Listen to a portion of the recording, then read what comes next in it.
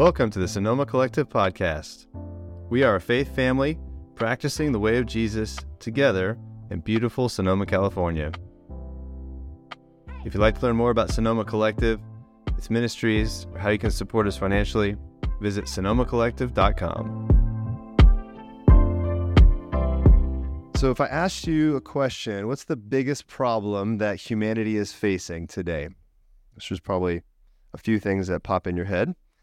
Maybe access to clean water, food insecurity perhaps, pandemics after this last season perhaps, maybe nuclear war, climate change, environmental issues, education, poverty perhaps. These may be some of the things that pop to the surface. You know, and most of those, if you think about them, are basic needs, right? We need clothing, we need food, water, obviously, shelter. These are the basic things just for survival. But obviously, none of us, if asked, are just looking to survive, right? We want to live a flourishing life. We want to live the abundant life, the fulfilled life that Jesus says he came actually to give us. And so we think beyond just that, and we think of human flourishing, we start to think, well, there's other issues that are in the way of that, right? I mean, you know, we could easily go to political polarization, right? The divide in our culture here in the West, immigration issues, right? Gender, identity issues, religious freedom, marriage, the breakdown of family. I mean, we could say that these are all also things that are not allowing us to live that flourishing life that we think we should be living. And one word often gets sort of trotted out to explain all these things. And if you've been to any of our gatherings last year, you've probably heard me say this word, at least in every other sermon in the last year or so. So if you say, well, gender ideology, what's the problem? Well, it's secularism. Or is it rising loneliness or anxiety? Well, we can blame secularism for that. If it's media bias, again, secularism often gets thrown out there. And then breakdown of family, secularism again. But what exactly is this? And it's without question that we live in a secular age. There's no doubt about that. We don't need to even try to argue that. But this affects people's hearts in very different ways. It's more than what most people think. I mean, it doesn't make you just go out and go on an all-night bender, right? It doesn't just force you to go out and have an affair. It's not going to have you just deconstruct your faith alone. It's much more subtle than that, right? Way more subtle than that. Ultimately, what secularism does is it disciples us to learn to live without God, right? Secularism is and I use that word intentionally, it disciples us to learn to live without God, right? It's an ideology, and its desires is to remove God from everything. James K. Smith describes it this way. Secularism is a way of constructing meaning and significance without any reference to the divine or the transcendent. Just to remove any kind of divine or transcendent aspect, any kind of God or deity. It makes me think, actually, the movie that some of you in this gathering are familiar with, The Exorcist. Anybody remember that movie? Such a great movie. Put Linda Blair on the map, I guess. Another way to think of secularism is it's basically doing a reverse exorcism. Okay? All right? If you think about, right, anytime that Jesus encountered the demonic, what did he do? He drove it out. He completely removed it, right? Well, if you think about the opposite of that, that's what secularism is trying to do. It's whenever it encounters Christ, it's trying to drive it out. Say, no, Jesus, we can't have you here. We can't have you in the public square. We can't have you in the classroom. We can't have you even in the bedroom anymore. Sorry, we got to remove you. So secularism is doing kind of the opposite of what Jesus did when he encountered the demonic. It's trying to remove him from all things in our culture and our lives. And this is obviously a problem. This is, we think about the word godless, right? If you think about it in the past, that word's been used a lot before. Like that in past generations, that means you didn't have any morals, right? You lacked virtue, right? It meant that, or maybe, if you were godless, you had a particular sin that just drove you off the edge, without care of the consequences, whether it be drugs or sex or any of those kind of vices or violence. But in our modern age, to be godless is not characterized by a particular sin anymore. It's more about building an identity and a reality around which there's no reference to God. That's what it ultimately means. It's without God, godless, right? Just to remove him completely from our culture. And ultimately what it does, it views the self, the person, yourself, as sovereign. Right? You put yourself in the place now of the divine or the transcendent. And ultimately then it gives you this blank canvas, right? Where you can just create whatever kind of authentic life you want to live.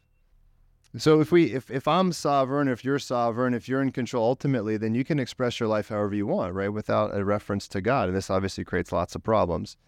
But here's the problem with any kind of ideology, whether you subscribe to Christianity as an ideology or whether you subscribe to secularism or materialistic approach to the world, is that it does form you, right? We often think, well, if I have these ideas, that's just thoughts in my head. But ultimately, those thoughts in our heads, they do shape the way we live our life. They shape our actions and our choices, and those eventually become who we are.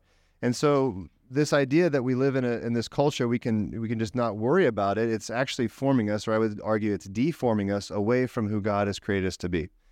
And this is true of every person ever. Anybody that's ever lived has been formed by the culture that they find themselves in. It's impossible not to. We don't live in a vacuum, right? We live, and you've probably heard it often said that you're most like your 5 closest friends, right? Or things like that. Those studies out there show that we are way more influenced by our outside sources than we care to admit to. The streams that we watch on our televisions, the screen time that we allow ourselves to be exposed to, these have a deep impact on who we are and who we become in our lives. And so the question really is, how do we push back on this secular formation? Like, how do we resist becoming like the rest of our culture, which is trying to remove God from it? As often is the case, we have a precedent set for us in Scripture. And so if we kind of go backwards to go forward here on this, I think we're going to be well served. So if you have Bibles or phones, you want to follow along, we're going to be in 1 Samuel chapter 8. This is a story that has a lot of parallels to what's happening in our current culture. And so this is at the end of a period of time called Judges in Israel's history. So Israel is the nation that God has rescued from the hand of Pharaoh out of Egypt. And he says, listen, I'll be your God, you be my people. And they met. He delivered them through the Reed Sea. You probably heard the story before, right? Moses puts up his arms and the sea opens and then crashes and kills Pharaoh and all that stuff. And then they go to Mount Sinai and they get a covenant with God. He says, here's the terms of the relationship with me. If you guys do these things, there's going to be blessings. If you don't obey these things, there's going to be cursings.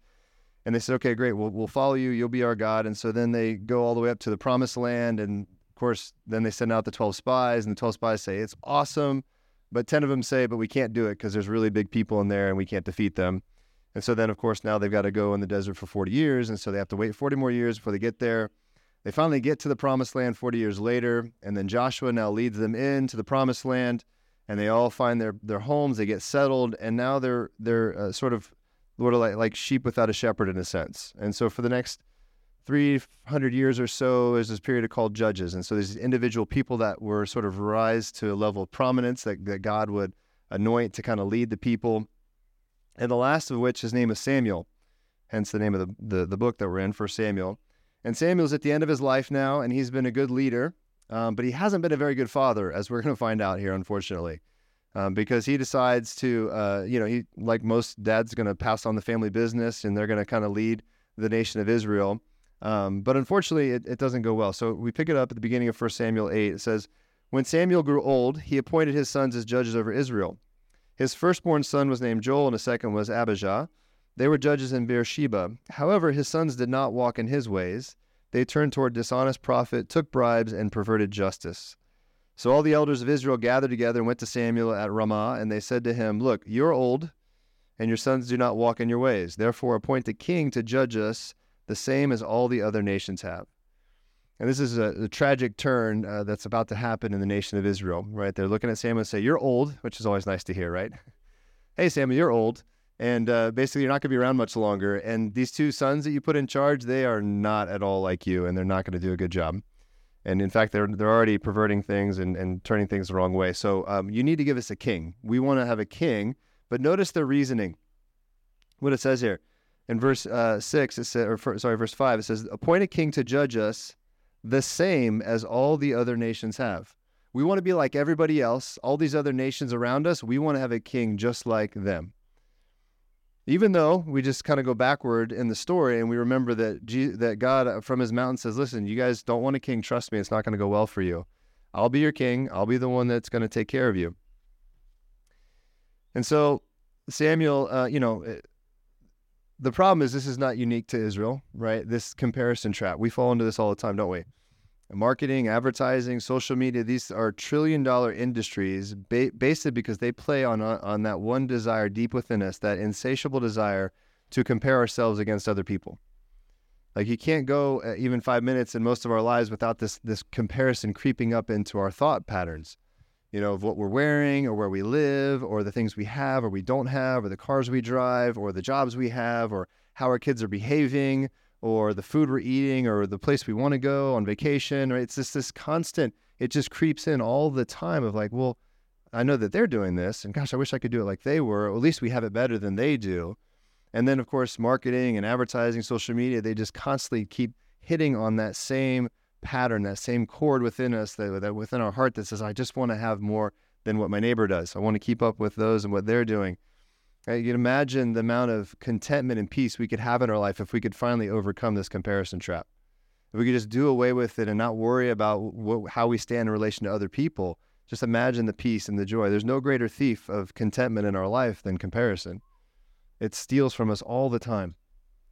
And so we shouldn't be surprised that Israel made this request. We can shake our heads and look back and be like, gosh, they just missed it. But yet we fall into that same trap ourselves all the time.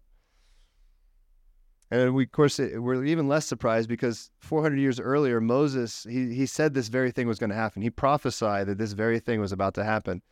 Go back to Deuteronomy chapter 17 and verse 14. He says this, when you enter the land the Lord your God is giving you, this is Moses talking to the people. This is right before they're about to go in the promised land. He says, you go in there and you're going to take possession of it, live in it, and say, I will set a king over me like all the nations around me. The very words that we just read in 1 Samuel, Moses said this 400 years earlier. You are to appoint over the king of the Lord your God chooses. Appoint a king from your brothers. You are not to set a foreigner over you or one who is not of your people. And so this is not a surprise, right? If they were, paying attention to their Bibles at the time, they would have realized like, oh, it was prophesied. This is going to happen. Now Samuel, when he gets this request, going back to 1 Samuel, he hears this request from them, and he doesn't immediately like go back and be like, wait a minute, Moses said this is going to happen. We shouldn't do this. What it says is that he thinks it's a bad idea. He considers it a bad idea. So it's like there's something in Samuel that's like, I don't think this is good. I have a bad feeling that this isn't going to go well if we appoint a king over him. In verse 6, he says, when they said, give us a king to judge us, Samuel considered their demand wrong, so he prayed to God. He said, I don't have a good feeling about this, God. What do you think I should do here? Should we appoint this king that they're asking for? And God says to him, listen, this isn't a good idea. You're right. It's not a good idea, but go ahead and give them what they want. Just warn them and tell them what's going to happen if they appoint a king over themselves. And so that's what Samuel does. He goes on and tells them here's all the things the king can do. If you guys really want a king, here's what he can do to you, right? He can take your sons and he can appoint them for use as his commanders of his army. He can use them to plow his ground and reap his harvest, to make weapons for him. He can take your daughters, make them perfumers and cooks and bakers. He can take your best fields, your vineyards. He can take 1/10 of all your grain. He can take your male and female servants. These are all the things that the king can do. And he goes on and like lists all these things. And so Samuel's like, are you sure you guys want a king? Like, I know you want to be like everybody else around you, but are you sure you want, because this is what can happen if you guys go down this road. And so, of course, you know the answer, what's going to happen here, right? The people, they don't want to listen to Samuel. They've already got their minds set, their hearts set on the direction they want to go. And their response is no, just simply no. No, we still want a king. We must have a king over us. Verse 20, it says, then we'll be like all the other nations. Our king will judge us, go out before us, and fight our battles. It's so interesting, the words they use. He'll judge us, he'll go before us, and he'll fight all our battles. This is the very thing that God said that he was going to do for his people. The very thing he said, that I'll always be there for you. Don't judge each other, because I'm the one that's going to be the righteous judge. I'll go before you, I'll be behind you, I'll be all around you, he says. He says, and I'll fight your battles. Didn't I already prove that to you when I delivered you from the hand of Pharaoh and I delivered you through the sea?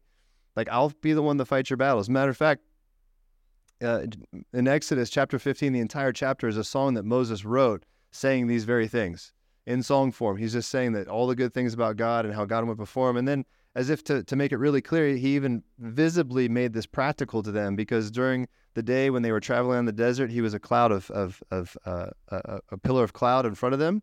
And then at night, he became a pillar of fire. So they weren't able actually to move unless that pillar of fire and that pillar of cloud were to move in front of them. So God's actual presence was visible to them at the time. He says, look, I'll go before you. I'll fight before you. And even when Pharaoh came after them, he created this great cloud that Pharaoh couldn't get through, and he kept them at bay. And then, he's just saying, look, I got this. But even now, we're reading in 1 Samuel 8, a few hundred years later, they said, no, we need a king, because the king is going to be the one that's going to do that for us. The king will be the one that's going to protect us. Now, again, us moderns, we fall into the same trap. We think the same thing. We think kings and rulers and presidents are going to save us, right? We do this all the time. And you look at our current political situation. If we just had more education, right? If we just had better social programs, if we just had this official in office, or if we just had the right fiscal policy or a bigger military, or on and on, we could just list about that. Then we'd have a good country. Then we'd have the good life that we're waiting for. We fall into the same trap that Israel faced, 1,500 years ago. Now, God's gracious, and he grants the request of the Israelites, and so he gives them Saul. And now Saul's the guy that most people, if they were choosing, would be like, yeah, Saul's the guy. He's like a head taller than everybody, right? He's handsome, they say. He comes from a good family, from a good tribe of Israel. He's our guy. Let's make Saul our leader. Unfortunately, Saul doesn't work out very well for Israel. It's a tragic story. He has all the potential in the world, but he ends up leading out of fear and control, and sadly, he leads the nation completely away from God.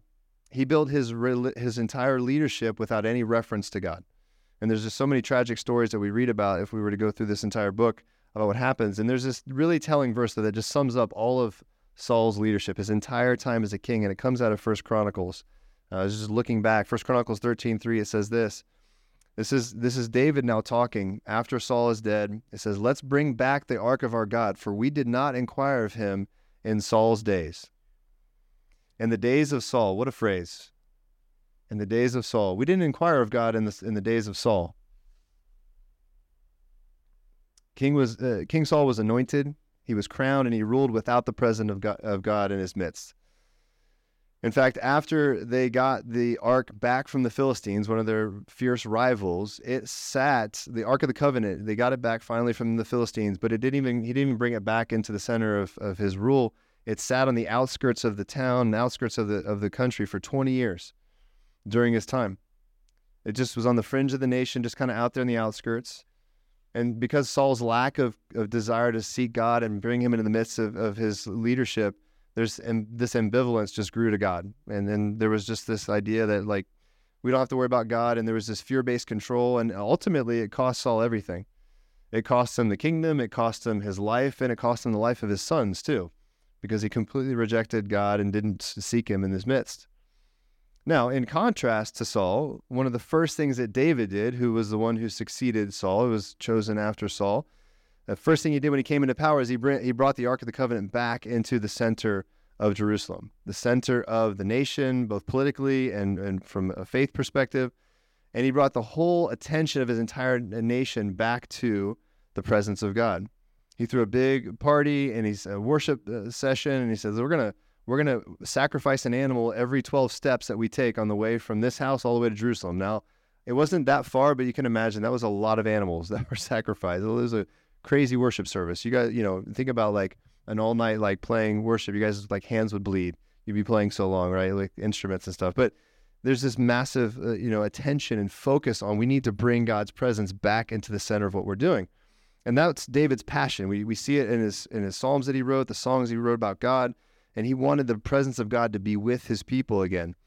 And he wanted God to be the reference point of all reality that was built around it, right? That whatever we do, we're going to build that around God. So whether it's art, economics, education, religion, family life, war, everything, God's going to be done at the center of that. It was done with explicit reference to God. Now, yes, David made some tragic mistakes. He was by no means a perfect person, and he certainly made his mistakes, but he got the main thing right that Saul got wrong, and that was he put God at the center, and he constructed his reality around God. And so, in contrast to Saul, we see in the days of David that the ark was the center, that the presence of God was restored, that worship was prioritized, God was exalted. In fact, worship and prayer, it rose to God 24/7 for 30 years straight under David's leadership. And this is the key lesson for all of us who live in a secular age. It's this. I only have one point today. When a godless generation builds reality without the presence of God, it's the next generation's responsibility to restore it. So whatever has happened before us, we aren't going to be held accountable for that. But we're not living in the days of Saul. We're living in the days of David. What are we going to do? Are we going to restore the presence of God? Are we going to make him the center of everything in our reality again? When one generation builds reality without God, it's the next generation's responsibility to restore it. Now, the most important thing for us to do living in a secular age is not to get caught up in culture wars or heated arguments. That's not going to win anybody to Christ, and it's not going to bring about the presence of God and the kingdom of God. The most important thing we can do is build our life around his presence, to be a walking representation and reflection of God and his love to everybody around us, regardless of what they're swimming in. And we have to learn to disciple our knowledge and our attention on the reality of God in all of our lives, right? We have to be aware and almost wake up in a sense. It's to build rhythms and remembrance about who God is and what he's done. This is a key to what it means to walk in his presence. And it's important that we make our faith both public and visible, not just private and devotional. Those days of just living private devotional lives in our faith are long gone if we want to see any change in the culture that we find ourselves in. The current of culture is way too strong for us to just have quiet time in the morning with God and that be enough. That's just not going to get it done. And so we've got to prioritize our personal time. It's important that we do that. We have to build time with him and to walk daily with him in our lives. We've got to build a family altar, right, in our homes where God is revered and loved, and he's the center of what we're doing. And we have to keep margin in our schedule. I know that I have conversations with all of you, and I think one of the more common things I hear is, I'm really busy, I don't have time. Right? If we want to live in a way where we respond to the presence of God and what he's doing, we have to build more margin in, which means, of course, that we have to start saying no to things. And unfortunately, that may mean we have to start saying no to each other sometimes when it comes to just being together. But there's going to always be an increase of demand on our time. That's not going to stop from culture. They're going to want to keep more and more of us. We're just going to have to start living in a countercultural way. We're going to have to counterform ourselves against that. It's also important to remember and celebrate what he's done on our behalf. Really important that we do this. So, all right, what are some just practical things? What are some practical things that Scripture says about seeking God? What does it mean to seek God? We can say that, but what does it actually mean? Well, a couple things, right? Our Scripture that Parker read for us. Seek the Lord in his strength. Seek his face always. Psalm 105:4. I'm just going to read through some Scriptures here. Don't try and keep up, but if you want to write them down, look them up later, that's fine. Psalm 63:1. This, again, comes out of the mouth of David himself. This is a picture of what this can look like in our life. And maybe you're not there yet, but this is something to work towards. Psalm 63:1 says, God, you are my God. I eagerly seek you. I thirst for you. My body faints for you in a land that is dry, desolate, and without water.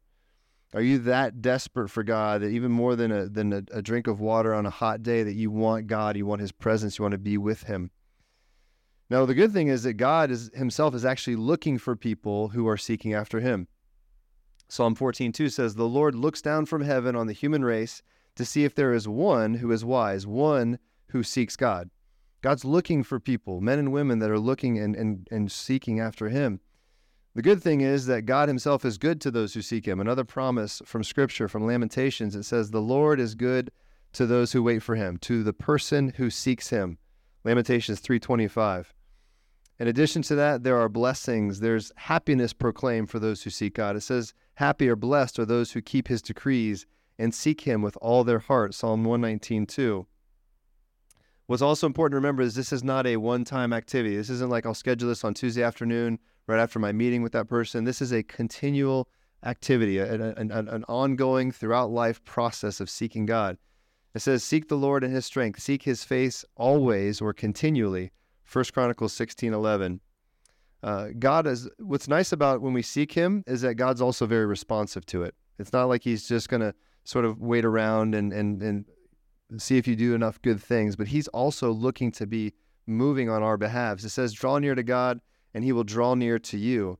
Cleanse your hands, sinners, and purify your hearts, you double-minded. This comes from James chapter 4, verse 8. Of course, it does require that we actually have some genuine faith, that we have an honest desire to be with God and to seek him when we do this. Hebrews 11:6 says, now without faith it is impossible to please God, since the one who draws near him must believe that he exists and that he rewards those that seek him. Right? You actually have to have a little bit of belief there. There has to be a desire and think, I do believe that God's real, and if I seek him, I will find him. Deuteronomy 4:29 says, "But from there you will search from the Lord your God, and you will find him when you seek him with all your heart and with all your soul." Is he that much of a priority that you're willing to put all the energy, all your thoughts, all your passion towards seeking after him? And Jeremiah 29:13 says it likewise, "You will seek me and find me when you search for me with all your heart." With everything in you, if you come after me, you will find me. Jesus himself, he promises the same success. He says, look, if you come after me, he says, look, ask and it will be given to you, seek and you will find, knock and the door will be open for you. Matthew 7:7. Jesus himself says, look, you're going to find me if you genuinely and honestly seek after me. And the best part about all this is that we often find, and at least I'll speak for myself, it's difficult sometimes to seek after God when I feel like the demands of life are coming at me.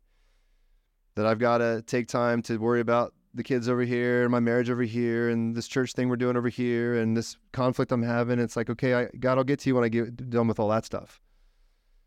And Jesus so patiently and lovingly will just then remind me, as he does in Matthew 6:33, seek first the kingdom of God and his righteousness. And all these things, that stuff I just mentioned, those things on your list, those things will be added to you.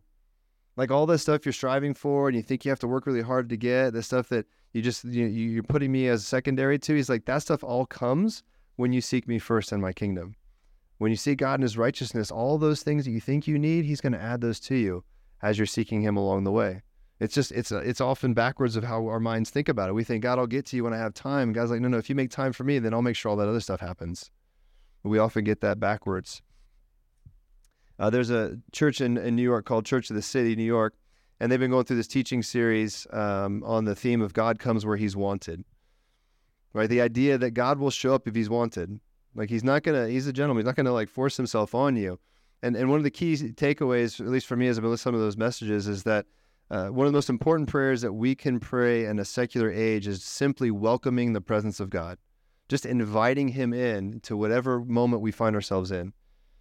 And so when you cry out to God and you tell him, look, I want you here, then there's a spiritual reality that happens that in the midst of this secular thing that we live in, there's a spiritual reality that happens, right? We live in a time and age where this idea of the supernatural, of the spiritual, seems just very like hokey and sort of religious and even magical and just like, it's just sort of antiquated. But yet Jesus himself was very much familiar and says, no, like he believed Satan was real and he believed that the spiritual world was just as real as this world that we think that we're living, this natural thing that we think we're living in. And we sort of try to remove that. Again, part of that secular drive is to remove the divine and transcend it.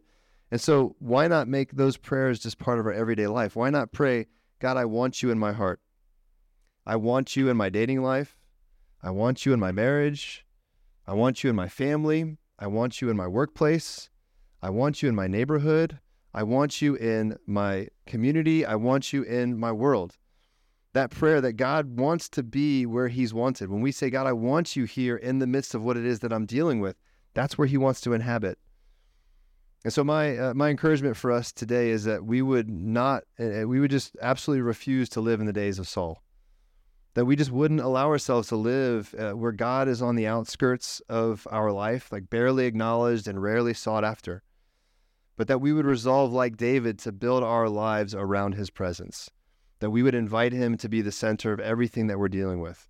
That whatever struggles we have, whatever joys and triumphs we have, God, would you be in the center of this? I want you in this moment. Now, people around the world are starting to cry this out together. It's happening. We're hearing it in Iceland. We're hearing it in Indonesia. It's in Indiana, even here in Sonoma. And so with all of our teachings at Sonoma Collective, we always want to marry them and tie them to an actual practice, a practical way that you can start to apply this. Because this all might sound good to you, like, yeah, I want to do this, but how do I actually make this part of my rhythms and my daily life? And so the practice, just want to encourage you to engage this one that many of us are very familiar with. Is called daily office. A daily office is a habitual way that you can just start to stop your day and center it on God. This stems all the way back from the monastic tradition, starting about 300, 400 AD, when the culture was very similar to what it is today, a very secular culture where they were trying to drive Christ out of everything and drive the divine out of everything. And so there was a few men and women that said, in order for me to actually follow Jesus well, I've got to just move away from everything. And so they went out into the deserts and they just like ran away from cities. And so they became what's now known as desert mothers and fathers. And so they'd go out into these wilderness places where they were free of distraction, free of the culture around them, and they would just spend time with God. And so pretty soon people started catching wind of what was happening, and then more people started going out there to be with them. And so that's where our monasteries started to form. These monasteries these groups of people started to gather together. And so they started to say, okay, well, now we've got some people out here. We got to figure out like how to kind of redo a culture then. And so one of the things they did was they wrote out these rules of life, were just like these daily rhythm practices. And one of the things they designed was their daily office. And so oftentimes 5, 6, 7, 8 times a day, they would have regular daily office hours where they would literally stop whatever it is that they were doing, and they would take that time and they would stop and they would pray and they would make God the center. And so many of these traditions, they would happen throughout the middle of the night. So they'd have to wake up at 3 a.m. and make that their time to pray with God. And so I'm not asking any of you to get up at 3 a.m. unless you want to. That's totally up to you. But I would say at least twice a day, perhaps 3 if you can, make this a practice. It's pretty easy, at least as an on-ramp to get into this practice, doing it first thing in the morning and last thing at night. Or when you wake up, the first thing you do is you just stop and say, God, I want to just make you the focus right now. And just spend some time in silence and solitude and just in prayer with God, and just say, God, I want you here in this moment, seeking his presence. You can do it at the end of night as well. The end of night's nice because you can even look back on the day and say, Lord, I missed you a little bit today. I was too busy, caught up. I wasn't paying attention. Can you show me where you were today? Because I was doing a lot of things, but I want to make sure I know where you were as I look back on this day. One of the nice things about looking back is it starts to strengthen your ability to start to gain the foresight looking forward. So when you're in the moments moving forward, you can start to recognize his presence. But I would encourage you, at least morning and night, and if you can't, even middle of the day too, do it right around lunchtime. And if it helps, you have these technological devices in your pockets. You can put on alarms on your phones, on your watches, on your calendars. Just a reminder, say, okay, I'm going to stop right now. And this is going to be my daily office. That word office, it actually comes from the word work. And so these monks and these nuns, as they were living this life in these monasteries, they said, look, my first work or my first office is to be with God.